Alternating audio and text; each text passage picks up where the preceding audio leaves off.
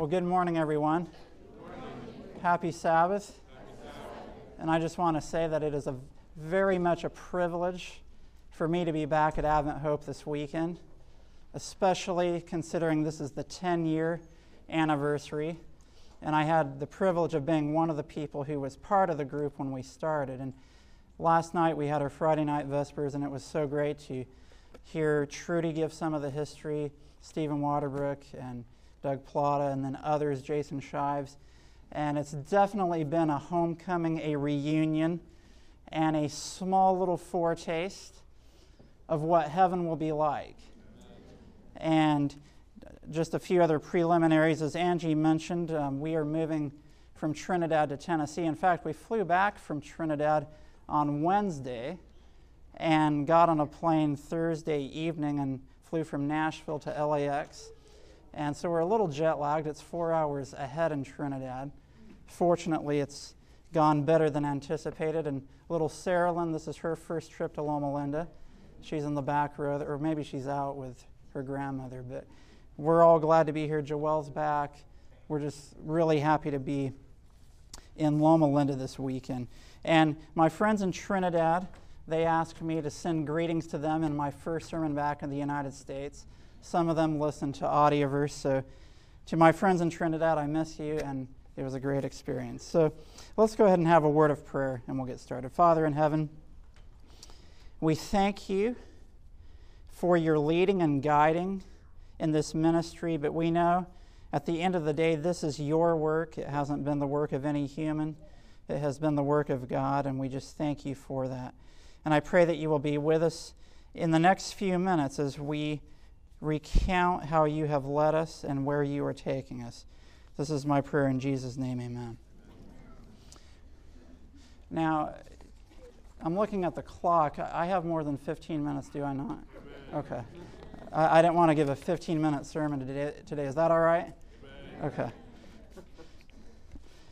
I want to start off with a quote. And this would be a quote that probably most of us know, and it would almost be predictable for the occasion today. And it's from Life Sketches, page 196, where Ellen White says, "In reviewing our past history, having traveled over every step of advance to our present standing, I can say, praise God. As I see what the Lord has wrought, I am filled with astonishment and with confidence in Christ as leader." Is Christ your leader? Amen. We have nothing to fear for the future, except as we shall forget the way the Lord has led us and His teaching in our past history. And when we look at how God has led, there's two elements for this weekend that we can look at. We can look at how God has led the Second Advent movement. But we also look at how He has led Advent Hope, for which I believe very strongly is part of the Second Advent movement. And there's a key point to this quote. First of all, when we look at how we have traveled over every step, we can say, praise God. And we also can have confidence in Christ as our leader. Christ is the one who leads us. And that's why we are here. That's why we do ministry. That's why when Advent Hope was started, and we heard about it last night, there was a group at Redlands, there was a group at Chinese Church, and then people from those two groups kind of came together and started Advent Hope. The reason why that happened is because there was a deep love for Jesus Christ. Realizing that Jesus is our leader and that He has pointed us to truths for our time to take us to the second coming. So when we get to the statement that says we have nothing to fear for the future, there is a condition to that statement. And there's actually two conditions that if those conditions aren't met, we should actually become afraid. And I don't want that point to be lost. Because a lot of times we'll read this statement and we'll say, oh, God has led us. He'll always lead us. We're just going to keep following God no matter what without realizing that there are specific conditions to the fulfillment of that statement. And what is it that she said? Except as we shall forget the way the Lord has led us and His teaching in our past history. There's the history of our movement, and there's the teaching of our movement. And the two are inseparable. So in other words, you can't say, I am a Seventh-day Adventist. God has led us, but I am going to ignore the teachings and the doctrines that have made us as a people for who we are. That will not lead us to the second coming. Because only when we remember our history and God's leading in our history, and also the teachings that He used to raise our movement up, and only as we are faithful to those teachings, that is when we will continue to receive God's blessing. And so as we come here to this 10-year reunion, I just want to start this message off by saying, look, God has led in the history of Advent Hope. There is no question about that. We started with 20 people in a small little room, and now we have hundreds of people coming. And the purpose of Advent Hope is to follow Christ our leader with the teachings that He has entrusted us with to take us from here to the heavenly Canaan. Now, as part of my message, I just wanted to give a brief history of my own personal testimony. Some of the others shared theirs last night. You know, when I came here to Loma Linda, I came here 23 years old. Well, I was pretty young then. Man, sometimes I miss those days of being 23. I'm not quite that young anymore. And when I came here, I came from Southern Adventist University, and I'd gone through our school system all the way through, received a perfectly good education, but I would say that my focus was on getting that degree at the end of 4 years, and we'll see where I go from there. I had no intention when I came here to Loma Linda of becoming heavily involved in ministry. School was my focus, and outside of school, things like sports were my hobby that took up the rest of my time. I didn't study the Bible a whole lot. I knew the basic teachings. But in my first year of medical school, and we talked about this a little bit last night about how the Chinese church had something going on, that is where I was exposed specifically to Peter Gregory, how to study your Bible. There was a weekend retreat at Pine Springs Ranch. And all of those things started coming together, and I was like, wow, if I can study the Bible the way I study for medical school, I might actually learn some things that will help me to defend my faith. And you know, for those of you who are students here today, it is possible to make time for the study of God's Word and still do well in your schoolwork. Amen. And so I would challenge you to do that. As time, and then that very year, towards the end of my first year, I started studying more fully. And then it was the beginning of my second year of medical school that 9/11 happened. And it was right around then that Stephen Waterbrook was talking about getting a Sabbath school on campus. And within a few months, we had Advent Hope. And I somehow became part of the team. And we really coalesced together to have a Sabbath school that would be a ministry that would be dedicated to the proclamation of the love of Jesus in harmony with the three angels' messages of Revelation 14 to prepare a people for the coming of Jesus. Amen. And I hope that that will always be the vision of Advent Hope. Now, when we talk about having nothing to fear for the future, except as we shall forget the way the Lord has led us and His teaching in our past history, let's just briefly review the key teachings, how God has led us as a movement.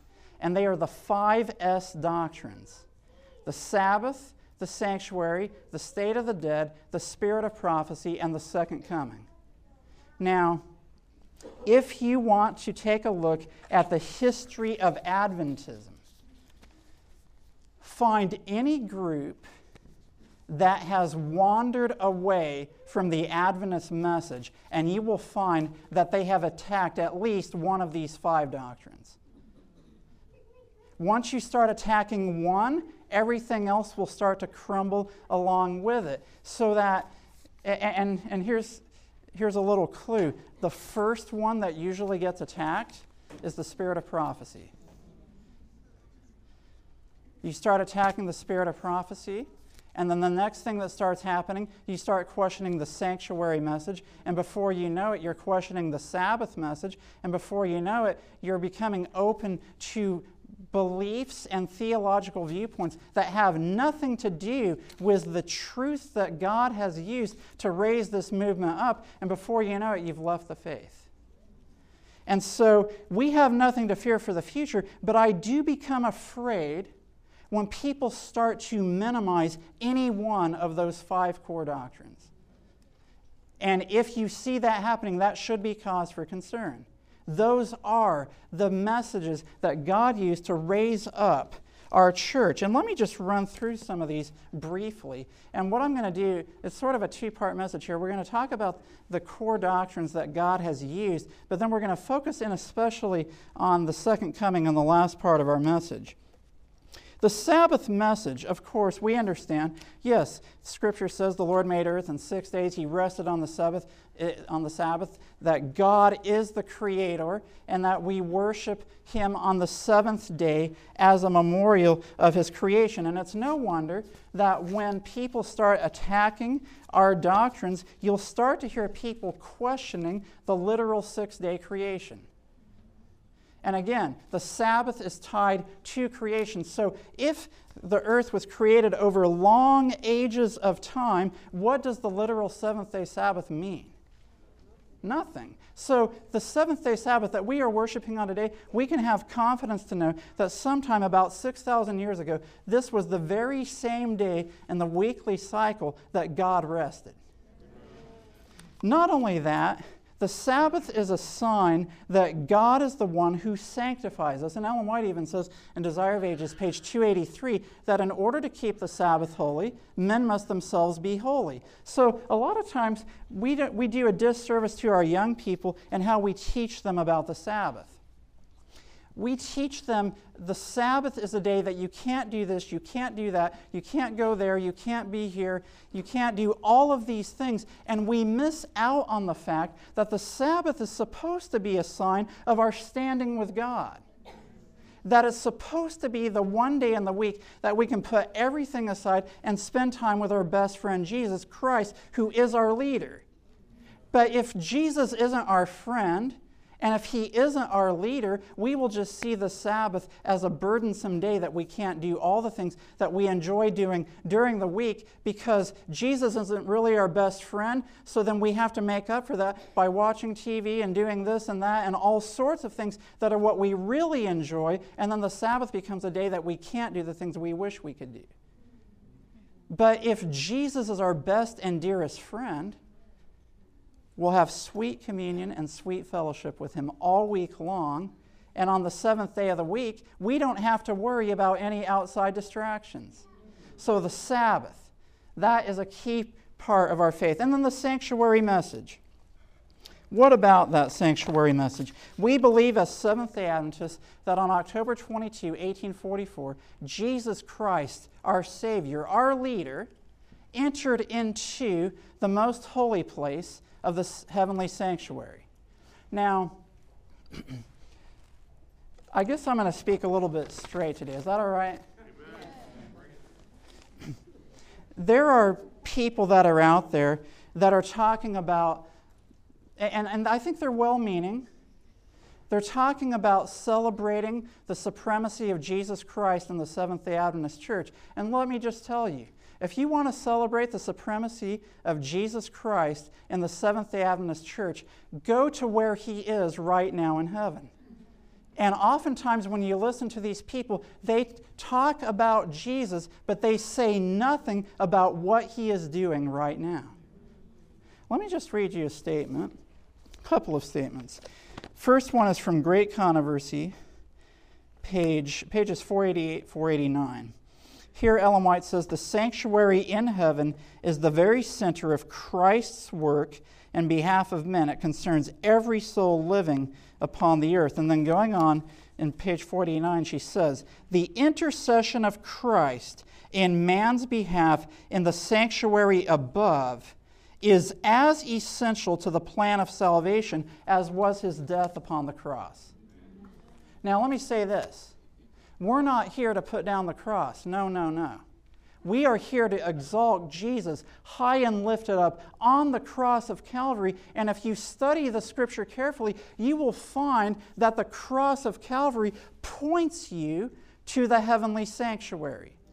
You see Jesus' death for you on the cross, his all-sufficient sacrifice. But not only that, you see that he is your great high priest who, as the perfect sacrifice, has ascended to heaven, who ever lives to make intercession for you. And he was tempted in all points like as you are, so that he can be a merciful and faithful high priest. And then I really like this quote. This is Life Sketches, page 278. Ellen White says, as a people, we should be earnest students of prophecy. We should not rest until we become intelligent in regard to the subject of the sanctuary, which is brought out in the visions of Daniel and John. So in other words, if you're a Seventh-day Adventist and you can't give a Bible study on the sanctuary, you aren't done with your Bible study for yourself yet. And if you've been an Adventist for a year, okay, we'll give you some time, and that's fine. Praise the Lord, we're glad to have you in our message. But if you've been a Seventh-day Adventist for 20, 30, 40 years, and you still are where you were when you first became a member, something went wrong. And that's why we pray by the grace of God, Advent Hope will be a place that when you come to, you will be motivated to learn about Jesus more and more and to study more for yourself. Amen. And then she goes on to say, our faith in reference to the messages, this is the same quote, our faith in reference to the messages of the first, second, and third angels was correct. The great waymarks we have passed are immovable.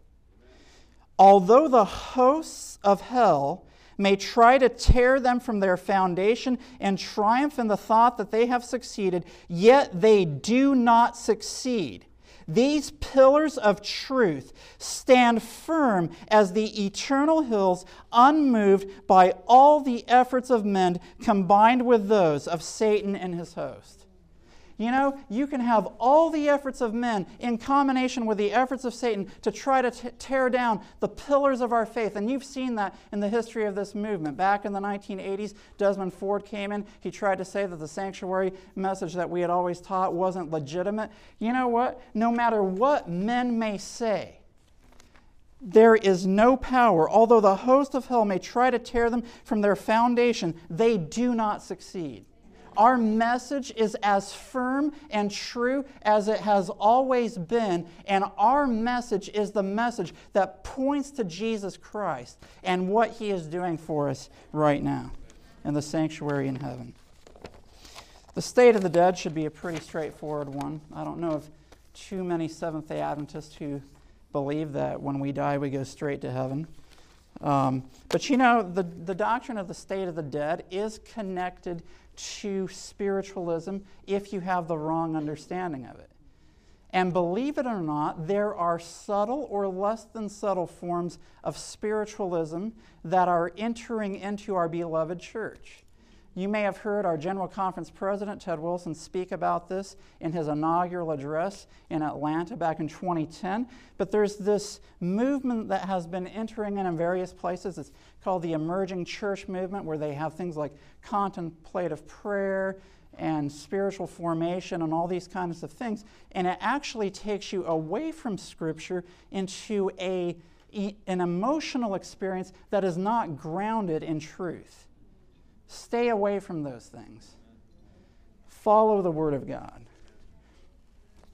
The fourth point is the spirit of prophecy. I've mentioned this, and of course, our scriptural basis for the spirit of prophecy is in Revelation 12:17 and Revelation 19:10. Revelation 12:17, of course, is the famous verse that says, "And the dragon was wroth with a woman and went to make war with the remnant of her seed, which keep the commandments of God and have the testimony of Jesus Christ." Now, we want to have the testimony of Jesus Christ, do we not?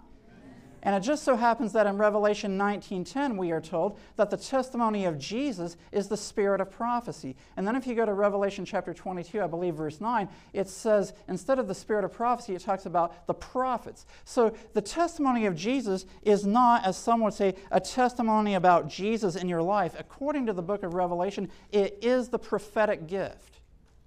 And we, as God's last day people, should not be ashamed for a gift that God has given to us. It's a gift. And yet so many times we treat it as if it's something that we should be ashamed of. Don't talk about Ellen White. That's embarrassing. We might offend some people, this, that, whatever. And yes, we need to do it in a tasteful way. But if you have friends that are not of our faith, why don't you take the time to do a study with them to teach them about this beautiful gift rather than trying to run away from it like it's a terrible hot potato?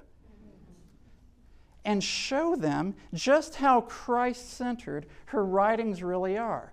Show them the book Steps to Christ, Desire of Ages, and how the matchless charms of Jesus Christ are lifted up.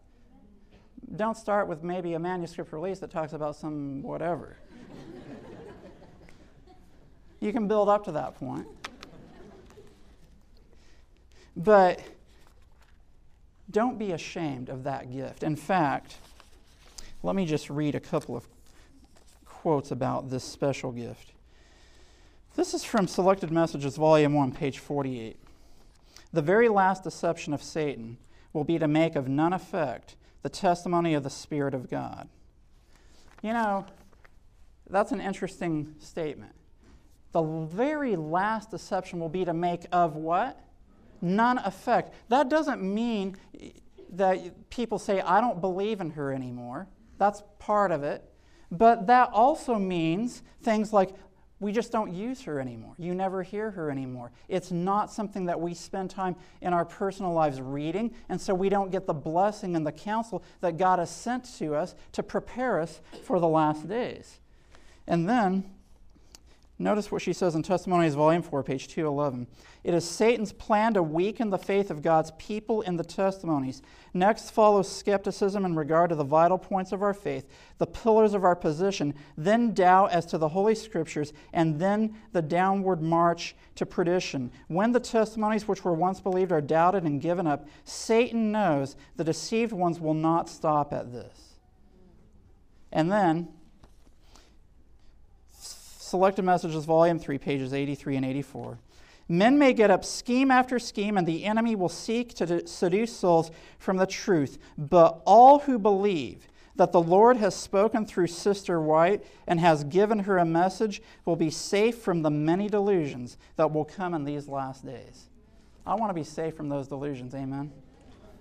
And of course, the last gift is the second coming, and we're going to talk about that. But let me just say this again in reference to that original quote. "We have nothing to fear for the future, except as we shall forget the way the Lord has led us and His teaching in our past history." If we start to forget God's leading in our history, and if we start to discard those key teachings, we should have cause for concern for our movement.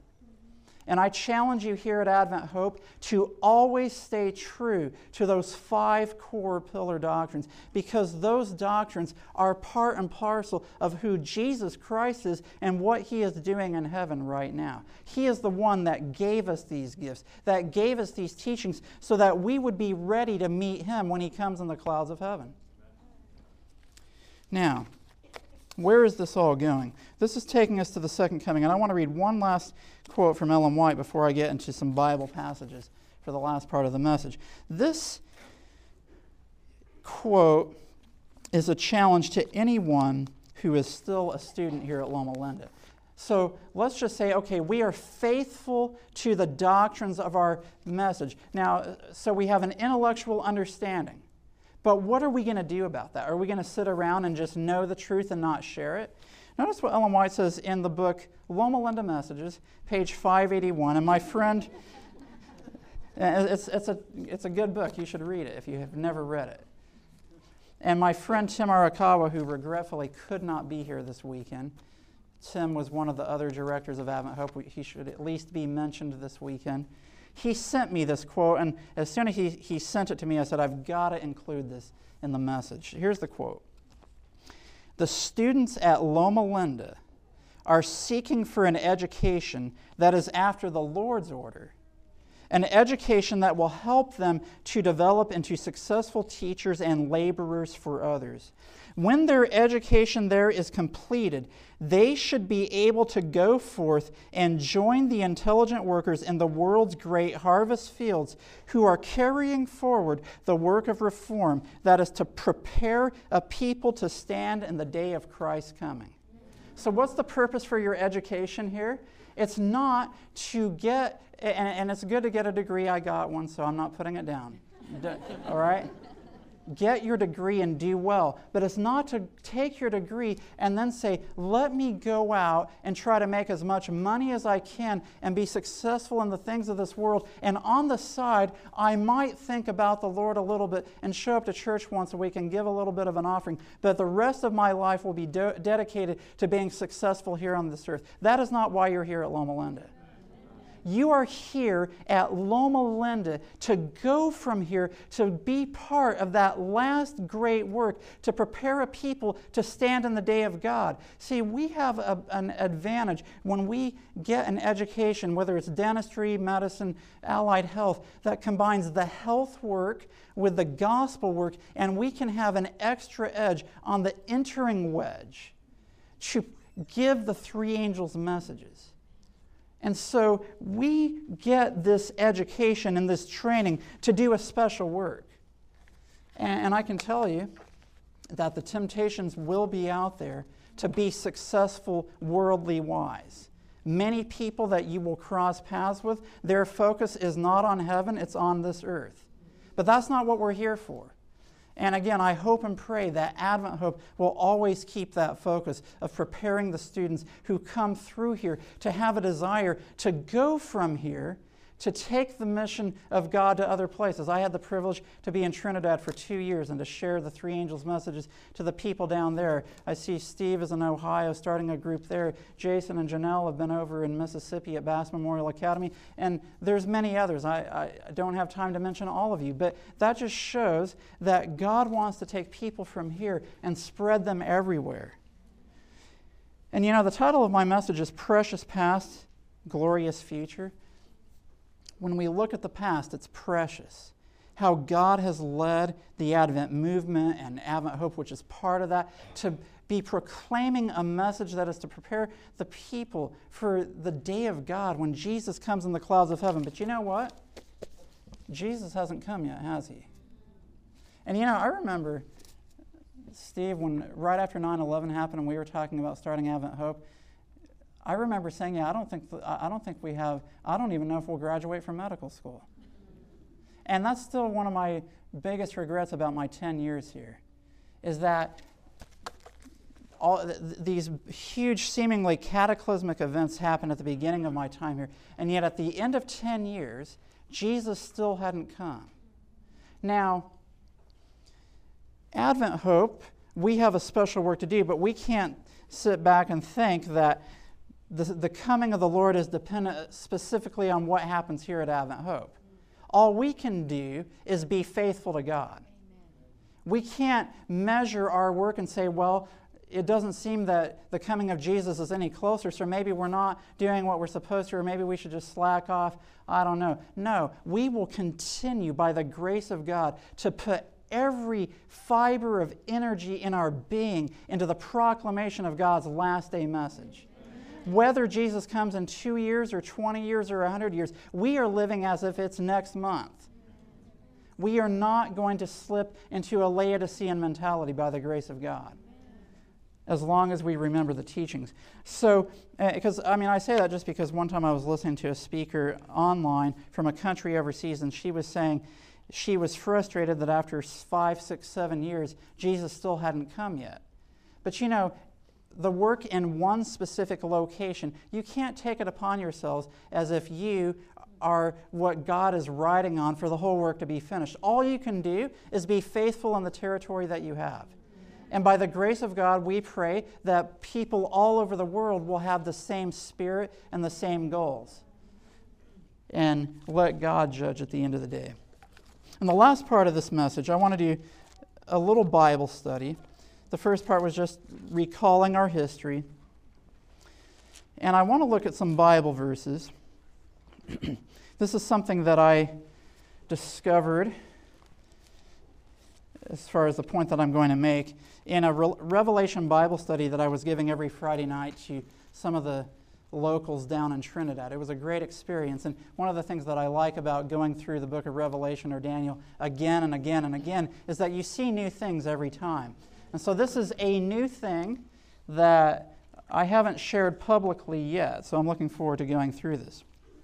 In the book of Revelation, of course, we have the 7 churches, the 7 seals, and the 7 trumpets. And when you come to the opening of the 7 seals, in Revelation chapter 4 and Revelation chapter 5, we find that no one was found worthy to open the book that had 7 seals. But in Revelation chapter 5, verse 5, we read, it says, "And one of the elders saith unto me, Weep not, behold, the Lion of the tribe of Judah, the root of David, hath prevailed to open the book and to loose the 7 seals thereof." So the good news is that the Lion of the tribe of Judah, the root of David, has prevailed or conquered to open the book with the 7 seals. And when I looked at that a little bit more carefully, the question is there any significance to the titles of Christ that he is the Lion of the tribe of Judah and the root of David? Because when you look at the opening of the seals, you see that once all the seals are opened, then the book is completely revealed. So in other words, you open up the first seal, part of the book is open. You open up the second seal and a little bit more is open, but only until all 7 seals have been loosed, then you have the whole book. And when you look at the 7 seals and you see this, you come to the end of chapter 6, and you see some language of the second coming, but yet you still have one more seal, the 7th seal, and in between the 6th and the 7th seal, we see that there is a delay. There is a delay preventing the 7th seal from being opened, and that is until the servants of God, the 144,000, are sealed in their foreheads. And so, when I looked at this, I said, okay, if the Lion of the tribe of Judah, the root of David, has prevailed to open the books, why is there a delay between the 6th and the 7th seal? Why is it that we are waiting for the servants of God to be sealed? And I went back to the titles of Jesus, specifically the root of David. What does it mean for Jesus to be the root of David? That means that Jesus became a human being, amen? In fact, in Romans chapter 1, we see that Paul says the good news of the gospel is that Jesus was made of the seed of David according to the flesh. Jesus is the root of David, and he's the Lion of the tribe of Judah. A lion represents his kingly power and authority, but he's the root of David. He was a human being, and on the basis of his kingly power and of the fact that he became a human being, this gives him the right to open the seals. And in fact, the Bible commentary makes an interesting statement about this. This is Bible Commentary, Volume 7, page 771.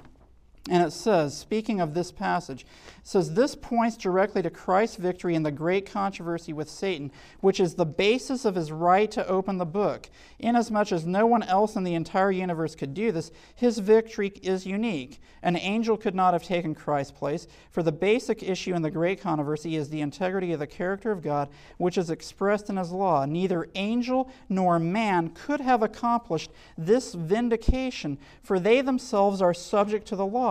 Only Christ, who is God, and of whose character the law is an expression, could achieve such a vindication of the divine character. This fact is central to the thought of chapter 5. So that's what some of our Adventist theologians say about Christ's victory, that it is tied in to the vindication of God's character. Christ as King of Kings and Lord of Lords, the Lion of the tribe of Judah, and also as the root of David, someone who was made of the seed of David according to the flesh of David.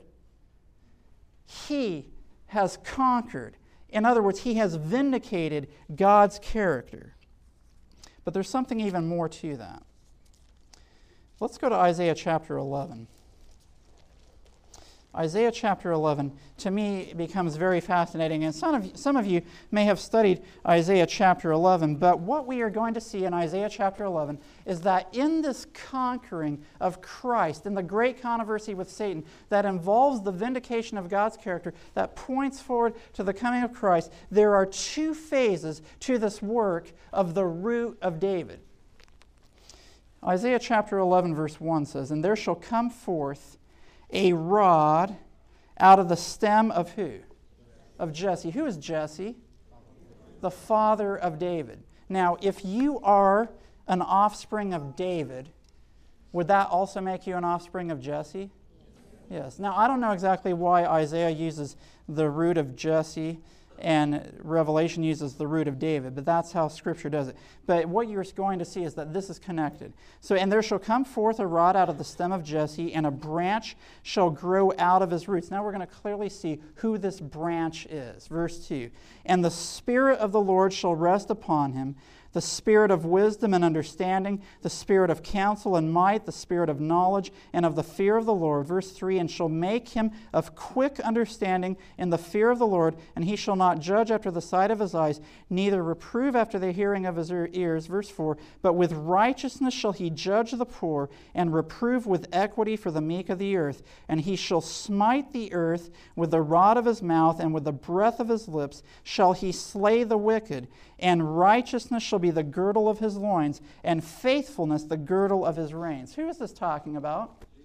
Obviously, this is speaking of Jesus. He is the stem, a rod out of the stem of Jesse, a branch that grows out of the roots of Jesse, and he is the one who judges the poor and reproves with equity for the meek, and in righteousness shall be the girdle of his loins.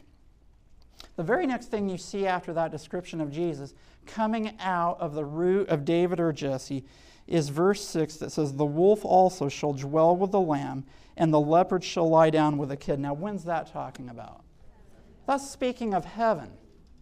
So the question is, we see Jesus in the first 5 verses describing his work here on this earth as a human being. He was of the flesh, or of the seed of Jesse and of David. And because of his work, the next thing that we see is the wolf and the lamb lying down together in heaven. And the question is, how do you get from Christ's work on this earth to what's happening in heaven? And the answer comes in the last part of the chapter. And this, to me, is absolutely amazing. Let's go to verse 10. Because up through verse 9, it talks about being in heaven. But notice verse 10. Verse 10 shows us how we get to heaven. Christ, as the root of Jesse, did his work here on this earth. We have heaven to look forward to. But the last part of the chapter fills in the blanks that gets us from what Christ did to where we are going to heaven. That, in other words, our glorious future. Let's look, starting in verse 10. "And in that day there shall be a root of Jesse." So again, you see the root of Jesse, or the root of David. "And in that day there shall be a root of Jesse, which shall stand for an ensign of the people. To it shall the Gentiles seek, and his rest shall be glorious." Now, I don't have time to do a whole study on this, but this ensign is the Sabbath. "And the rest shall be glorious." You go to Hebrews 4, it talks about the Sabbath rest. And then verse 11 proves my point. Verse 11, "And it shall come to pass in that day that the Lord shall set his hand again the second time to recover the remnant of his people." Notice this. Jesus, as the root of Jesse, he did his work as a human being, as our Savior, here on this earth. And because of that, we have heaven to look forward to. But not only that, Jesus as a human being, yes, he was the root of Jesse, but there is a second or a continuation of that root that will finish the work here on this earth so that we can get to heaven, and that will be the final victory that will allow Jesus as the root of David to unseal the final seal. And it is when he recovers the remnant of his people the second time. So, in other words, the work of Christ as a human being and as our Savior on this earth, as the root of Jesse, that's part one. Part two is when Christ recovers the remnant of his people the second time. And we are that people. We are the people that God is recovering that second time to prepare a people to stand in the day of God. And when you look at the seals, the first 6 seals, Jesus could open those seals because of his victorious work here on this earth as a human being, as our Savior, and now he's our high priest. And the first 6 seals take you all the way up until nearly the climax of history. But then Revelation 7 tells us that the 7th seal will not be opened. Christ cannot open that final seal until he has a group of people that can be sealed in their foreheads, and that group of people come from that remnant that are being recovered the second time. And then you finish on down, and it continues to talk about the remnant all the way through Isaiah 11. Now, here's the one last point I want to make. In Revelation chapter 10, we see where the lion comes in. The Lion of the tribe of Judah. So you have Jesus, he's the root of David. Here on this earth, he was victorious and prevailed to open the seals. The root of Jesse or David continues in the remnant of his people, and he's also the Lion of the tribe of Judah. And when you come to Revelation chapter 10, and Trudy read part of these verses last night in our meeting, Revelation chapter 10, if you've been to Advent Hope for any number of years, you would know, and if you've studied for yourself, Revelation chapter 10 describes when Jesus, the mighty angel, comes down from heaven, clothed with a cloud, a rainbow is on his head, his face is as the sun, his feet are as like pillars of fire, and he has a little book open in his hand, which is the unsealed prophecies of the book of Daniel. And then in verse 3, it says, he cried with a loud voice as when a lion roars. And that lion that is roaring is the same lion who is the Lion of the tribe of Judah, who prevails to open the book of the 7 seals, signifying that he has been victorious in the great controversy in the battle with Satan. And when you look at this carefully, this is what you see. There are 2 key elements to the victory in the great controversy between Christ and Satan. The first victory happened at the cross. Jesus Christ, he's the root of Jesse. He was made of the seed of David according to the flesh, and he lived a perfect life, tempted in all points like as we are, yet without sin, and he died as a perfect sacrifice on the cross. And at that point, he had won a signal victory in the great controversy. But the final victory in the great controversy comes when Jesus raises up the remnant of his people the second time. He brings them from all kindreds, nations, tongues, and peoples. He brings them up to have his character so that he can put his stamp of approval, his seal, the seal of the living God. And when he puts that seal on his people, he will have prevailed in the final conflict with Satan to open the last seal, and then he will come back as King of Kings and Lord of Lords. And in Revelation 10, when it says that he is as a lion that is roaring, he is announcing that I am King of Kings and Lord of Lords, and I am raising up the second Advent movement so that I will have a group of people upon whom I can place the seal of the living God.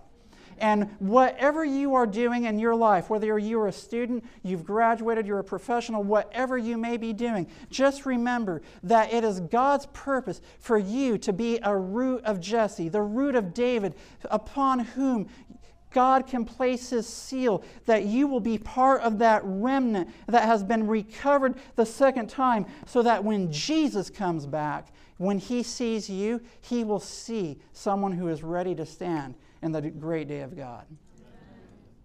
You see, Advent Hope, we've been here for 10 years. Our goal isn't to be just a nice church program of the Loma Linda University Church, a place where you can come to hear a nice sermon on Sabbath, and then as soon as the sun goes down, you're back to watching your 3 to 4 hours of TV, and the only time you think of Jesus is when you come to Advent Hope once a week. That's not what Advent Hope is about. God didn't raise up the Advent movement, and He didn't bring a revival and reformation that has been happening over the last few years, whether it's through Advent Hope, GYC, or other like-minded groups, just to have a nice church program so that we can maintain a Laodicean lifestyle for the foreseeable future. That's not why we're here.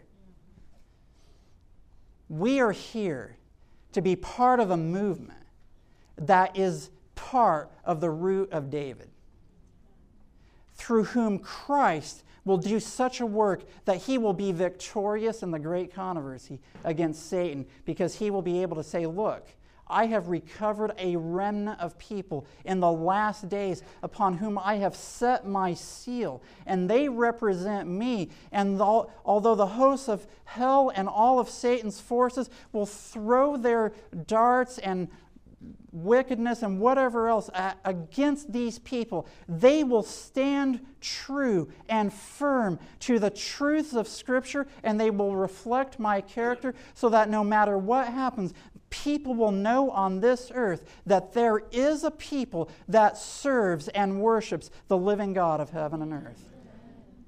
That's why we are here.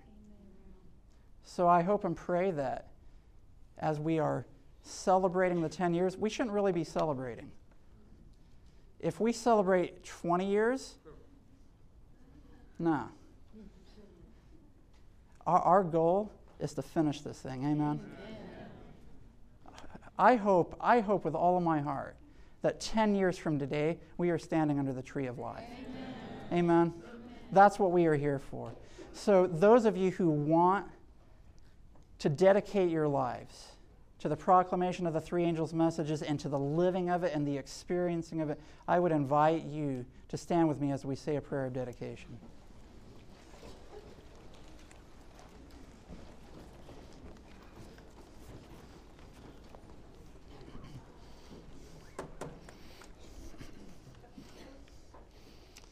Father in heaven, we thank You for Your presence with us this morning. As we look back on how You have led us step by step, all we can say is praise God. We thank You for Jesus Christ as our leader, who loves us, who has done so much for us, who has done everything for us.